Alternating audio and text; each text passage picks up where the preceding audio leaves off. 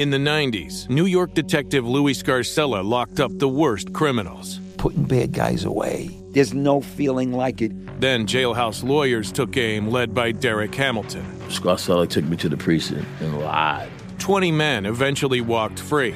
Now, in the Burden podcast, after a decade of silence, Louis Scarcella finally tells his story, and so does Derek Hamilton.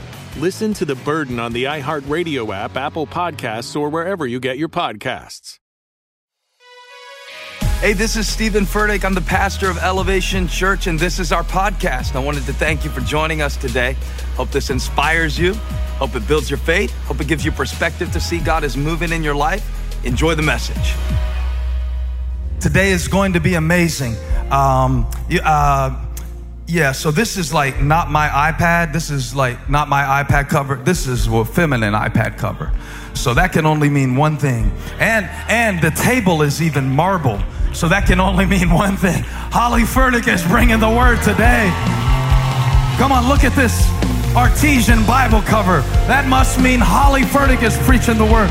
Look at this hand-drawn Bible study, Philippians. Come on, let's thank God for Holly.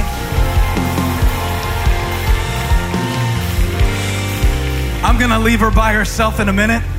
Last week I preached to her, and now you owe me one. It's payback time. You gotta preach to me. So I'm gonna go sit in my seat, and I know that you're excited to hear God's word from this woman. You should be, because who preaches to you today lives a better sermon than anything that ever comes from her lips. Trust me, I live with her. And the stuff that she doesn't show on Instagram is the best stuff. People say to me, oh, I just love Holly. I'm like, no, you don't. I love Holly because I know it, and I know how deep her authenticity really is. And so I thank God for you. But I also want to say this. Rebecca Summers, where's Rebecca? I bet she's around the building somewhere doing a chat host or something like that. Probably praying for somebody or casting out a devil online, something like that, doing a digital exorcism.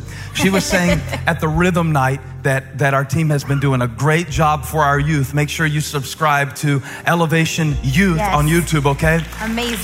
So you can get the word. But she was saying, I heard them do a panel one day, and they were saying, who's influenced you the most? And she said you. I think she said a few other people, but you were in the top 3. She said da-da-da-da-da, and Holly Furtick. And I was like, if you only knew. She's one of these people that the closer that you get, the better that she looks. Some people can impress from a distance, but impartation happens up close. Thank you. So right now, I want you to take this pulpit and minister to the people. Right. I'm excited. I got a preview of the word, and I'm going to sit down, just the 2 of us, just the one of you. Let's give it up today. Everybody say in the chat, welcome, Holly.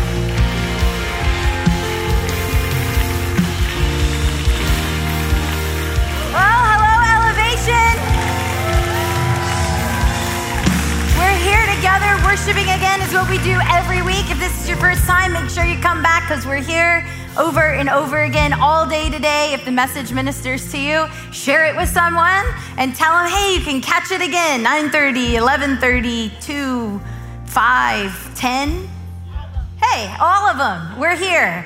And we want to see you and we want to be able to minister to you every week. I am just really excited that you have set aside the time today to worship with us. I know that God is going to speak to you as you focus your attention on him for just the next few moments that we have together. You guys that are in the room, you can go ahead and be seated. This has been a really incredible season of ministry for our church. Every time I get up on the stage, I'm so proud of our teams. And one of the teams at Elevation that has really risen to the occasion over the past 6 months is our E-Groups teams. This is one of my favorite teams. This is a small team. They're not nearly as big as our worship team. And maybe you've been worshiping with us for a while and you've heard us talk about E-Groups, but you're not exactly sure what they are. E-Groups are a way for the people of Elevation Church to gather together in small groups and just support each other and go through life together and just offer a place for you to continue to grow in your faith. And thanks to technology, we have people from all over the world who come together each week. Sometimes they're in homes, sometimes they're on Zoom. And I really want you to be a part of an E-group. So if you're a part of an E-group though, help me out. Tell the people in the chat, what are they missing out on? Tell them how amazing your e-group is in just a few words, because nobody wants to read a whole lot of stuff. You know, the Bible says that the gates of hell will not prevail against God's church. And I believe that we are stronger than ever. And so I just wanted to take a minute, because I have the stage, and just officially invite you to join an e-group, because now is the time. Because over the past 6 months, I have been working with our teams on a study on the book of Philippians. Isn't it beautiful too? You can get a copy of the study and join us. Philippians is the most joyful book in the Bible, but yet, did you know that it was written from a prison cell? And so over the next 5 weeks, our groups are going to be setting aside time to read through the book of Philippians together and just learn. We called it Philippians, the Art of Contentment. Because Paul, how was it possible that Paul was able to have so much joy in the midst of a literal lockdown? And we're going to study God's word together, and we're going to talk about it. And I believe that God wants to speak to you through e-groups in this season of your life. We are not waiting for a virus to go away to have church. We are the church. The church is not a building. The church is just a group of imperfect people coming together on a journey of faith. And we're not waiting until we can pack out a building. We're going to pack out homes, and we're going to pack out Zoom. We have over 1,000 groups signed up to do this study, because you were not meant to go through life alone. So that's my commercial. Don't miss out on this opportunity. It's only 5 weeks. We have the perfect group for you. Go to philippiansstudy.com to find out more, but don't go right now, because I have a message that I want to bring to you that I'm really, really excited on, because God has laid this one on my heart. Actually, it sparked in my heart years ago while I was leading an e-group for married women. I was teaching and we were studying, and I came across this verse in the Bible that said that wives could win their husbands over without words. And I was so intrigued by this idea of winning someone over without words, because I love words. If you know me, I am a very talkative person. Now, don't ask me how my weekend was unless you really want to hear every detail of the sleepover that we had this past weekend for Graham's 13th birthday, and how I had middle school boys and their dirty socks and all over my house. I can't help it. I like stories. I like description. I like talking. I've been this way my whole life. One of the nicest things that anybody ever said to me was, I was in the middle of telling a story, and they said, Holly, this story is so good. Do not leave one detail out. Tell me everything. And I was like, I love you. You're my best friend. Here we go. Someone actually said that to me. Now, sometimes I say that to other people, because I don't know, maybe it doesn't mean that much to people, but I love it. People have been telling me to stop talking my entire life. When I was a child, on my report card, there was this common theme. When I was a kid, the teachers actually hand wrote our report cards. And on the back of it, there were these little boxes where they could leave some personal thoughts and comments.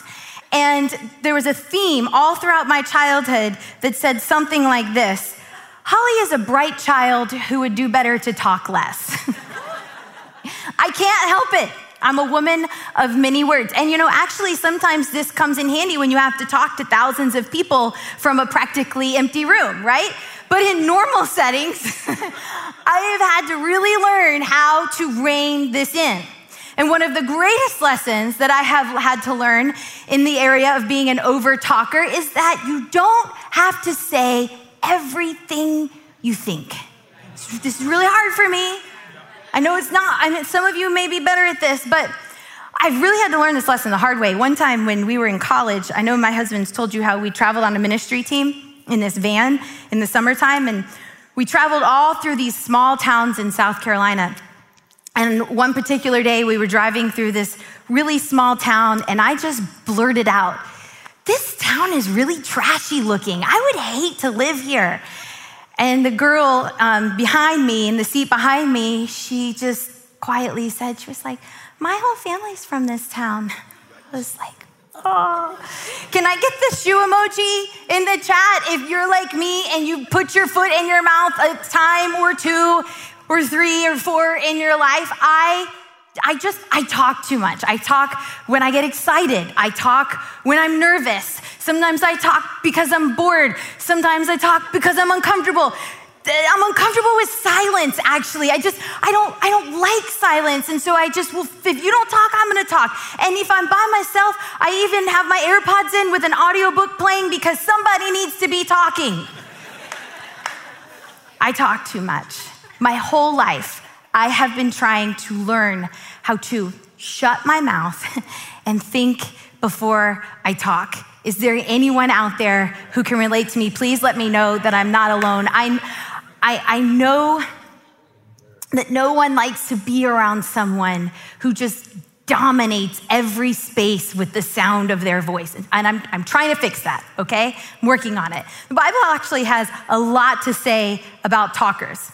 Proverbs 18:21 says, the power of life and death is in the tongue. The psalmist prayed for God to put a guard over his mouth. And James, one of my favorite Bible verses, well, I wouldn't say favorite, but one that I've really had to tell myself over and over again, he says, be quick to listen and slow to speak. And I think all of us, no matter how talkative we are, have experienced these moments where we realize the power of our words. Have you ever said something that you realize hurt someone deeply, maybe unintentional? And it's not always a direct insult. I know we all have a time that we can remember where somebody directly insulted us. Like, I don't know, lots of people have a story where their father said, you're never gonna amount to anything. Yeah, we all have times like that, but a lot of times we can hurt those that we love also with what we don't say or the ways that we don't encourage them. I remember one particular time, several years ago, when my husband's first book was finally finished, and they mailed a case of the books to our house. And I remember walking into the room and seeing this big box, and Stephen was there. He just cut it open, and he reached out and he pulled out a copy of Sun Stand Still by Stephen Furtick. And I picked up the book and I fanned through it, and I said, font's really big, huh? And I saw my husband's shoulders visibly droop. And I was like, oh God, oh no. Can I get a rewind? I mean, it's amazing. Can I get a do-over? Because as I thought, that's not what I meant to say. I realized that I had spent the last 18 months watching this man agonize over every word that was in that book. He went through revision after revision. He changed the cover 10 times. This was his first book. This was his story. Did I say, my man, you're a published author? Nope. Did I say, this book is gonna change people's lives? Nope. I just said the first thing that popped into my head, the font's kind of big, huh? I was words hold weight. And what you choose to say and what you choose not to say is important. And that's why we have to learn to pay attention to everything that comes out of our mouths. Can we talk about this today? We are living in a time where people do not consider the weight of their words. Now, some of us may be better at not saying everything that we think, but what about typing? Our thumbs can sometimes cause more damage than our tongue. Solomon wrote, the power of life and death is in the tongue. But I wonder if he lived in 2020, he might have said the power of life and death is in the thumbs. There is so much noise going on in the world today, and it is hard to separate the truth from the fiction. It's hard to know when you got a feed coming through, and now we all know that our feed is just feeding us what we want to be fed, and it's so hard to even have a voice when it feels like everyone is just shouting at each other and not listening at all. I want to learn how to be part of the solution to the things that are going on around me, not just another person who's just adding to the noise. So today, since our groups are kicking off a study, remember you're going to join one, philippiansstudy.com, it's not too late. I wanted to preach from Paul's words as well. God has been speaking to me so much about this topic, and I'm just really excited to bring it to you today. So as we open up God's word, I just want us to all say a prayer together out loud. So you don't have to close your eyes. We'll just all collectively, if you're in your living room or in your car, it's okay. Out loud, let's all say this. Lord, speak to me. I am listening. Amen. All right, if you have a Bible, look with me at Philippians chapter 2, verse 14, because Paul has so much that he is going to teach us about our words. It says this, do everything without grumbling or arguing, so that you may become blameless and pure, children of God without fault in a warped and crooked generation. Then you will shine among them like stars in the sky as you hold firmly to the word of life. Do everything without grumbling or arguing, then you will shine. If you're sitting with someone, I want you to look at them, tell them my sermon title, say this, shut up and shine. Go ahead and put that in the chat. Don't worry, it comes right from the Bible. It's okay to say shut up. Shut up and shine. So on the surface here, it looks like Paul is giving us a pretty impossible command with a promise, but it's a promise that we're never going to achieve, because how in the world are we supposed to do everything without grumbling or arguing? But as we dig into this, these 3 small verses, I want to show you that Paul is trying to teach us that he's trying to teach us how the things that you do not say can sometimes have just as much power as the things that you do say. He's giving us, if you look back at it, he's giving us 2 things to not do and 2 things to do. So he begins by telling us to do everything without grumbling or arguing. Maybe you're like me and you read it and you're like, yeah, that's not gonna happen. Everything, like 0 tolerance policy, this is gonna be hard, because sometimes complaining is really fun. And sometimes arguing is just necessary. Can some of the married people give me an amen in the chat? When you read the Bible though, it's important to understand who was writing these words and where was he when he wrote them and who was he writing them to? Because when you put all of that together, the words become more than just commands of do's and don'ts and this and that. They have context and they come alive. And the book of Philippians is a letter written by Paul to the people at the church of Philippi, a church that he planted. And a lot of scholars believe, based on Paul's words and his tone, that the people of the church of Philippi, they were Paul's secret favorites. These were his true friends, the people that he considered almost like family, because these people supported him as he traveled around and as he ministered and started churches all over. And now he's found himself in a Roman prison, and the Philippians have just sent him a good old-fashioned care basket and a love offering. And so he's sending them back a letter. And not only is he giving them words and an update on how things are going, but he's living out what he's saying to them from a prison cell. And really, he's warning them. He's saying in a way that you have to approach a difficult circumstance, the way to approach it is not to complain. And the way to have lasting arguments is not to argue. Complaining and arguing are our default responses, but they can be extremely counterproductive in our lives. You see, complaining rarely improves my circumstances. Now, obviously, there are times when it's right to make a complaint. Like, I have a friend who hates to bother her landlord. Like, if she has a leak or something's broken, she doesn't want to bother her. And I'm like, that's like the one perk of renting. You don't have to fix stuff. It's okay to complain to your landlord. But someone once gave me a rule of thumb, and it's this: never complain about a situation to a person who's powerless to change it. The kind of complaining that Paul is talking about here is the kind that keeps us stuck, blaming something that's outside of our control. Have you ever tried to keep track of every time you complain? If you've been through Mrs. Better Half, you've done this, because we have this 1 week where we try to see how much negativity and how much complaining that we're putting out into the world. And I stole this little challenge from a book that I had read, and because it meant so much to me. And you wear a little bracelet or a hair tie or whatever on your wrist, and every time you catch yourself complaining, you switch the bracelet over to the other hand. And every time that I do this challenge, which I've done it a lot because I've taught many, many rounds of Mrs. Better Half, I keep thinking maybe I'm gonna be better at it this time. Maybe I'll have complained less. But I'm always just amazed at how much I complain, and I don't even realize it. And by the end of the challenge, my bracelet is falling apart, and I'm starting to punish myself because I'm so mad, and then my wrist is red.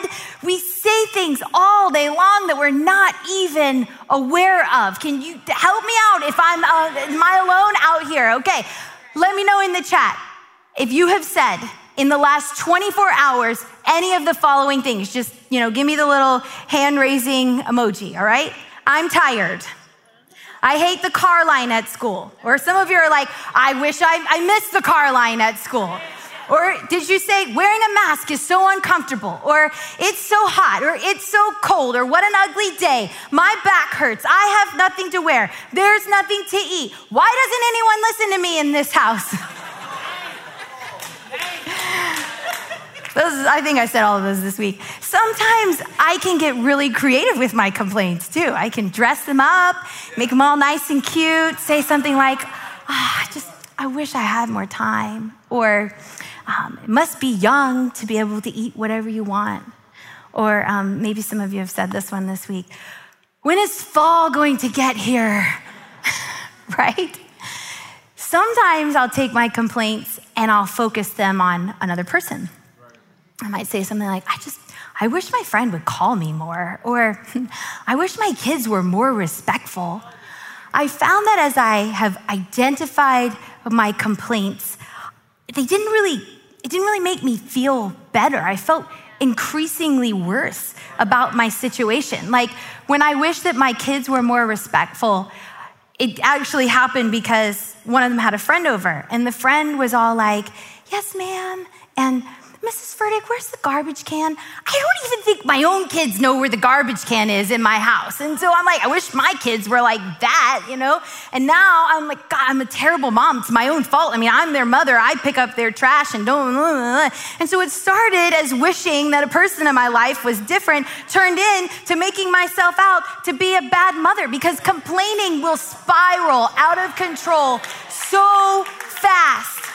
And on the surface, it just seems like a statement of the fact, but now my focus is on the negative, and so is everyone else's that's around me. And it's so easy to identify complaining in others. It's so easy to be like, yeah, my husband needs to stop complaining, but it's harder to see it when I'm the one that's doing it. Oh, I'm not complaining, I'm reviewing. I'm not saying that reviews aren't helpful. Actually, they aren't helpful, because usually the only people who review products are the people who aren't happy with the product. Like, if you're happy with the product, you're not gonna go back and type out a review. We live in a world, though, where people actually consider themselves professional complainers, professional yelpers. This is so messed up, because negativity slows down your progress. It diverts your attention. And Paul is warning us that complaining is a slippery slope that can distract us from the things that we can actually control in our lives. Like my attitude. I can control my attitude. But watch how Paul doesn't only give us a command, but he leads the way. He gives us an example. Back in chapter 1, Paul says this, verse 12, Philippians 1, verse 12. Now I want you to know, brothers and sisters, that what has happened to me has actually served to advance the gospel. As a result, it has become clear throughout the whole palace guard and to everyone else that I am in chains for Christ. And because of my chains, most of the brothers and sisters have become confident in the Lord and dare all the more to proclaim the gospel without fear. It blows my mind that nowhere in the book of Philippians will you find Paul describing his prison conditions. Nowhere does he say, it's cold, I'm hungry, they're terrible, I got whipped the other day. He never even asks the Philippians to pray for his release. He says, I must be in chains for Christ because revival is breaking out inside of my prison. And revival can break out wherever you are if you change your perspective. Paul gives us throughout the book, he weaves in the antidote to complaining. You know what that is? Rejoice.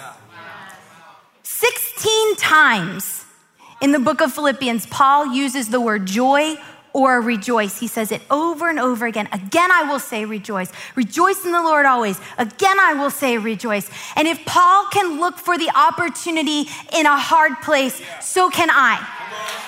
The minute that I catch myself complaining, I've got to flip it. I have got to find something to rejoice about.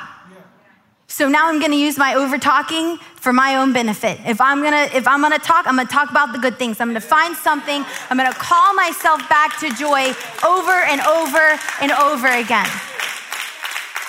I'm not complaining. I'm just saying, well, you know what? If what you're just saying is keeping you stuck, then you should probably stop saying. Stop saying, I wish our kids were young again. Stop saying, I wish we had more money. Stop saying, this house is too small. Stop saying, it is what it is. No. You know, the Israelites spent so much of their focus complaining about the wilderness and wishing that they were back in Egypt that they missed out on the promise that was right in front of them. So Paul warns us. He's got two things. Complaining and arguing, because complaining keeps me stuck in my circumstances and arguing keeps me from experiencing true connection with those that I love. Can I find another honest person in the chat? I'm saying that a lot today because I'm kind of bearing my soul and I want to make sure that I'm not alone. But am I alone? Am I the only person that likes to have the last word? Sometimes I feel like I have multiple personalities because on one hand, I'm a total people pleaser. Like I will go to great lengths to avoid conflict. But then there are a few people and a few topics that I'm just gonna put my boxing gloves on. And my husband is looking at me right now because he knows that I have this one particular trigger. Like you can talk about politics, you can talk about policies, you can talk about theology, and I will cool as a cucumber. But if you bring up this one topic, and I'm not gonna tell you what it is because I'll just go off. It's kind of a hot topic anyway, and probably shouldn't say it on camera, but I'm just saying there's certain topics that I can't not argue about, and then there's certain people. Lord knows the three of my favorite people on the planet are Elijah, Graham, and Abby.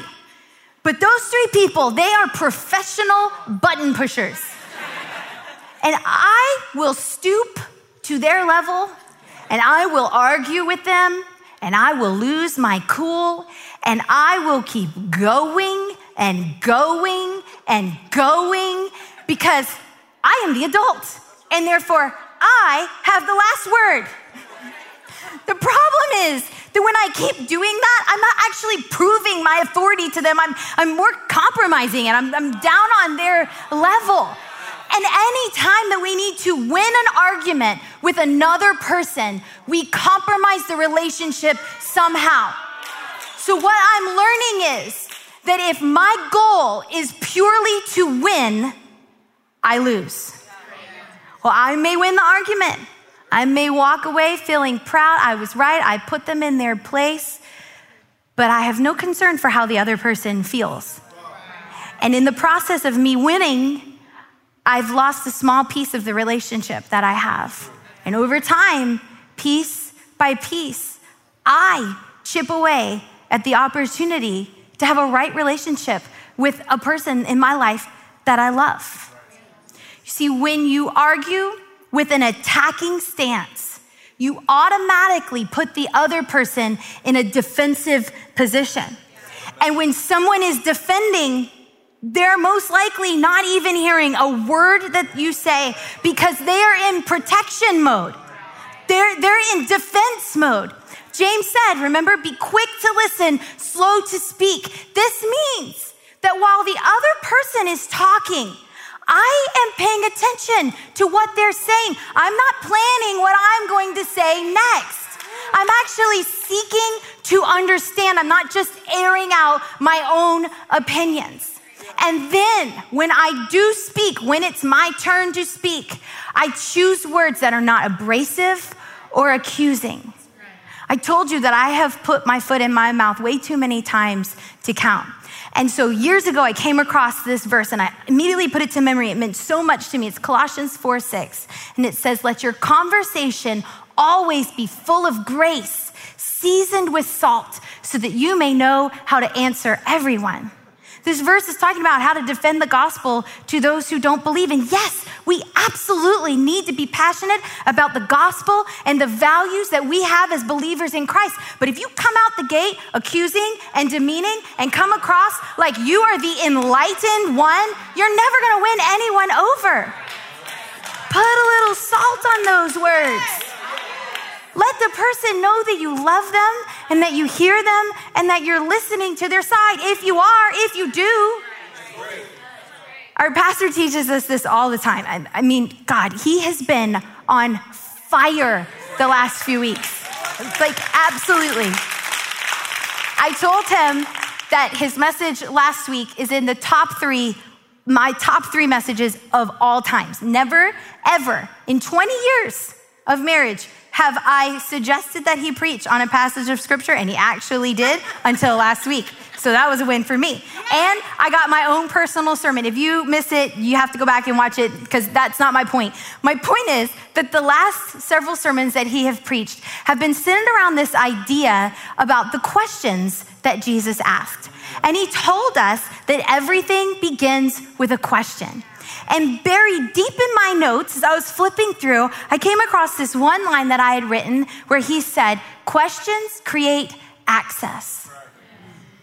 Questions create access, but accusations close hearts. If we're going to be quick to listen and slow to speak, we must learn how to ask questions, and we have to ask good questions. For instance, what were you thinking? That's not a good question. Just because it has the little punctuation mark doesn't mean that it works. Because you might as well tack on the word idiot to that. What were you thinking, you idiot? But if you say something like, can you help me understand? It communicates care. It communicates concern. It says, I want to hear what you have to say.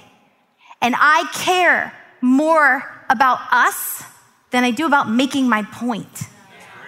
And Paul models this again for us back in chapter 1. Let's see. He says, if you go to Philippians chapter 1, verse 17, he's talking about the people who were preaching Christ for selfish gain. And he doesn't go around crusading after them and putting them all in their places. I want you to look at what he says. This is verse 17. The former preached Christ out of selfish ambition, not sincerely, supposing that they can stir up trouble for me while I am in chains. But what does it matter? In every way, whether from false motives or true, Christ is preached. And because of this, I rejoice. There are times where I have to ask myself, does this really matter? Is this argument worth the damage that it might have on our relationship? And can I have the humility to let it go? In those moments, I have to learn to take a second and think. Quick to listen, slow to speak. And did you notice what Paul did? He called himself back to joy. He said, I'm gonna fix my focus on the things that do matter. And what matters is that Christ is being preached. What matters is the person, not my point. If the person matters to you.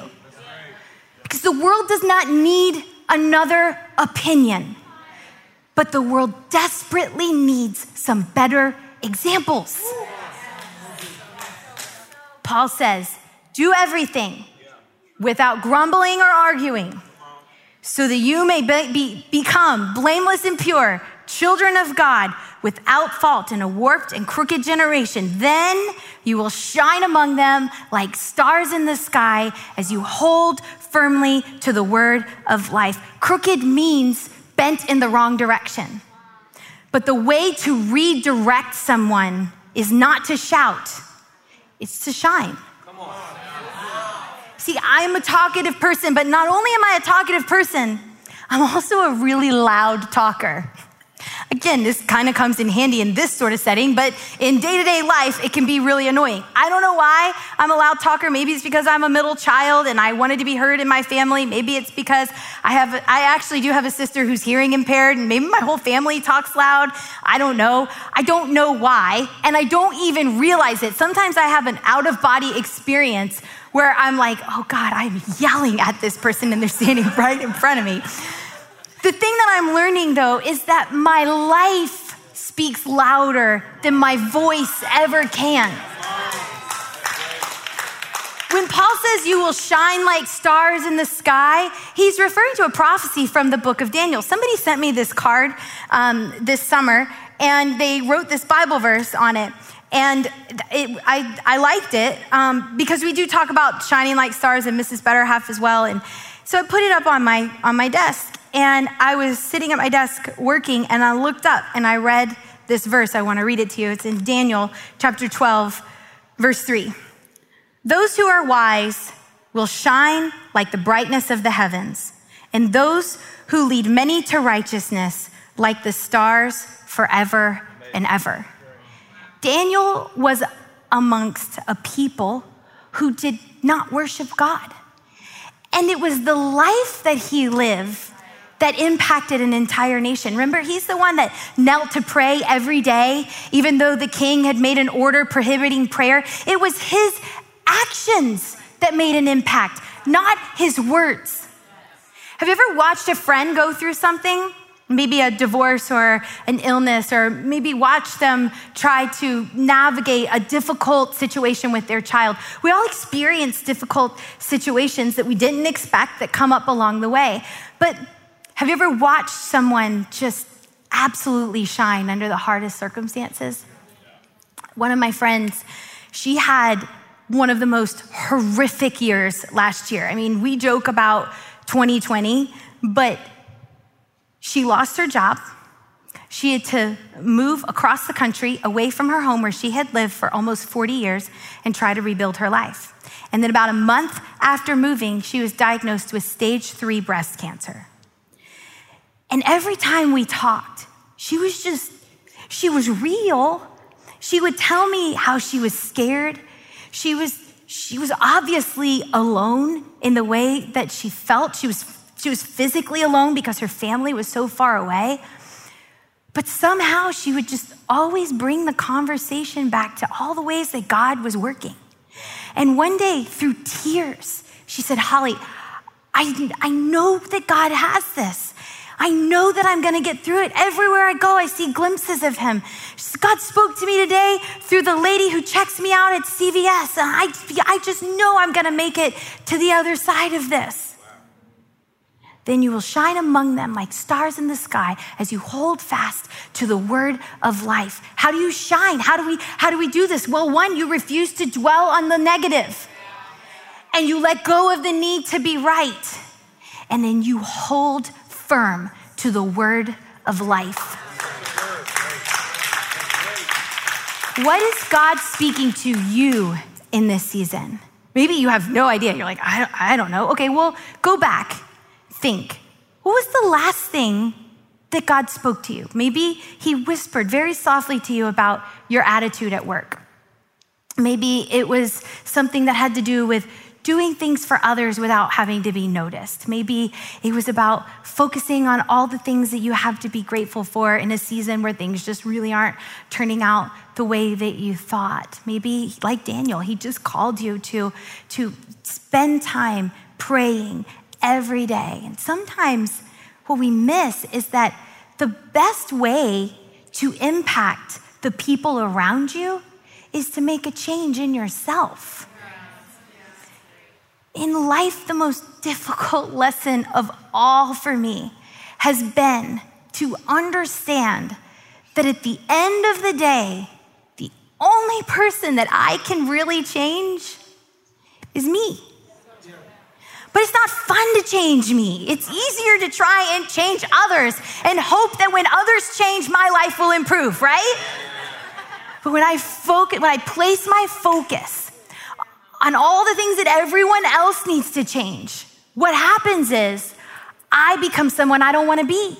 I become a nagging and manipulative woman, and then sometimes I give up on the nagging and the manipulation, and I just become stubborn and withdrawn, and then I wonder why I'm never really making any progress in my relationships or in my personal life, because when I blame others' actions for my problems, I can never experience real change in my life.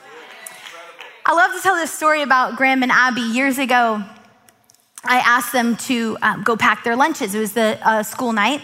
And in our house, pack your lunch means grab a juice box and a lunch box and get some prepackaged snacks and then bring it to me and I'll put your sandwich in it, okay? So no little beautiful little bento boxes or anything like that.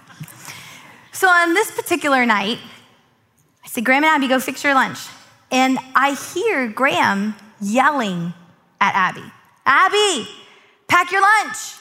Abby, Mom said, pack your lunch. Abby, you need to do what Mom said. I mean, it just went on and on. I mean, the kids have like the most incredible amount of patience in saying something over and over again. And while I got tired of it and I said, Graham, come here, come into the kitchen. And he comes in empty-handed. I said, buddy, where's your lunch? And he goes, oh, I forgot. Graham was so busy picking a fight with his sister and telling her what she needed to do that he neglected to pack his own lunch. And what I want to tell you today is pack your own lunch. You determine to be kind no matter how you're treated. You be the first one to apologize, even if you were only 10% wrong, which you probably weren't 10% wrong, but you be the first one to say, I'm sorry. What does it matter? You determine that I'm gonna bow out of a conversation if it gets ugly. Somehow I'm gonna get out of there. I'm not gonna go there talking about other people. You be generous with your time and your money, expecting nothing in return. Because God has a work that he wants to do in you. And if you stay hyper-focused on others and how they need to change and what they need to do, you might end up complaining that you don't have any lunch. You're gonna be hungry. Sometimes the greatest impact that you will have on the people of your life will not be with the words that you say, it will be with the life that you live. So can we just collectively all decide to stop shouting at each other and just start shining brighter? I'm not saying that we can't be a voice for the voiceless. I'm not saying that we don't speak up against injustice. I'm just pointing out 1 John 3:18. I learned this verse when I was a little girl. There was a song. I'm not going to sing the song, but it says this: let us not love with words or speech, but with actions and in truth. I told you that last week's sermon was in my top 3 Stephen Furtick sermons of all times. And if you missed it, it's called Just the Two of Us. You have to go back and watch it. But he preached about the Shunammite woman. So I'm hoping that most of you heard it. Because the Shunammite woman, she was the epitome of knowing how to keep her mouth shut and go to the one who could fix her son. There was only one person who could fix him. So you remember, the child died and she placed him on the bed, the prophet's bed that was in her home, and she set out to find Elisha. And she did not waste time arguing with her husband about how he should have brought the boy to her sooner and this was his fault. She did not knock on her neighbor's door and request prayer. When Elisha's servant came out to her and he asked her if everything was all right, she did not complain to him. She said, I'm fine, everything's fine. And she kept going where she knew she needed to be. But when she reached the prophet, the verse says that she actually knelt down, and it says she took hold of his feet and she poured out her soul to him. You have to let go of what you cannot fix, and you hold firm to what you know. Then you will shine among them like stars in the sky as you hold firmly to the word of life. She knew that she had to get to the one who had spoken life to her. He said, you're going to have a son. And that was the promise that she was clinging to. He said, I was going to have a son.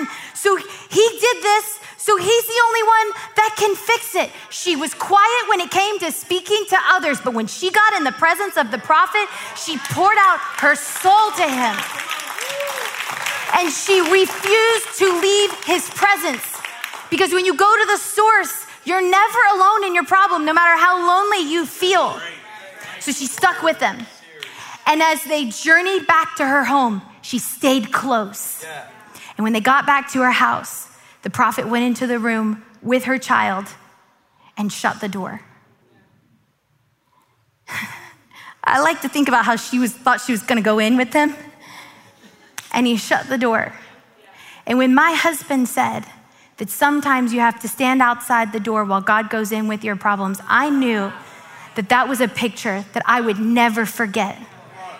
Because I don't know about you, but I've had a few times in my life, I've had enough times in my life where I've had to stand outside the door and just let God handle my situation. And she stood there, she was quiet, and she was alone. Because sometimes the things that you go through, they're too personal to share in the moment. And so she just stood there while the prophet was behind the door with her child.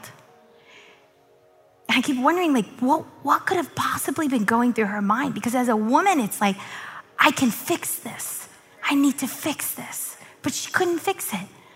She had to stand outside the door and wait and hold firm to the promise that God had given her. Because the thing that enables us to shine bright in the darkness, it's not only what we don't say, because that's a start, but it's what we cling to. You can cling to the promise that he will never leave you or forsake you. You can cling to the promise that the same Holy Spirit that lives inside of you, that he lives inside of the people that you love, and he's working on them. Just like he's working on you, he's working on them. You can believe that if he speaks to you, he can speak to them without your mouth. He can speak to them, and you can cling to that promise. I have a friend whose son is just doing everything that he wants to do right now, and she is clinging to the promise that God has given her about her son. You can cling to the promise that he sees every tear that you cry, and he hears every prayer that you pray, because he does. So you cling to that. You cling to the promise that you serve a God who really does turn everything for good. He does. He's done it before. He'll do it again. He really does turn graves into gardens. And the grave part is not fun, but the garden part, you look back and can only have been God. And you cling to that. And when you cling to that, your life will shine so bright that people can't help but see God glorified in your life. So Lord, we open up our hands to you today. I pray for the person who's watching this alone. Just whisper to them, tell them that they're not. Pray for the person who has been praying for their child for years and years and years. Would you just speak to them? Tell them that you love their child more than they do. Thank you, Lord. God, we cling to you today. would you reveal to us the things that we need to let go of? And then would you just remind us, like you do, of the promises that you have spoken over our lives? Your promises are good and precious. Your promises are yes and amen. We love you, Lord. We thank you. It's in Jesus' name I pray. Amen.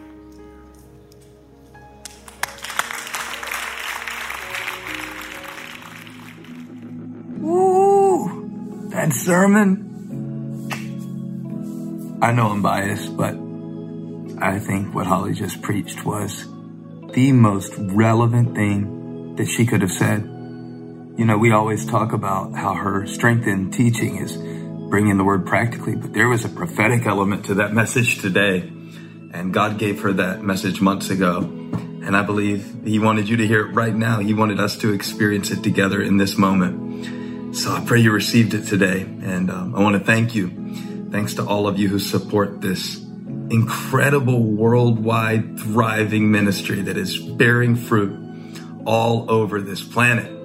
And the Bible says that we shouldn't just love in word, but in deed, action. And some of you who give financially and who pray and share the gospel and serve, you're the best. So thank you.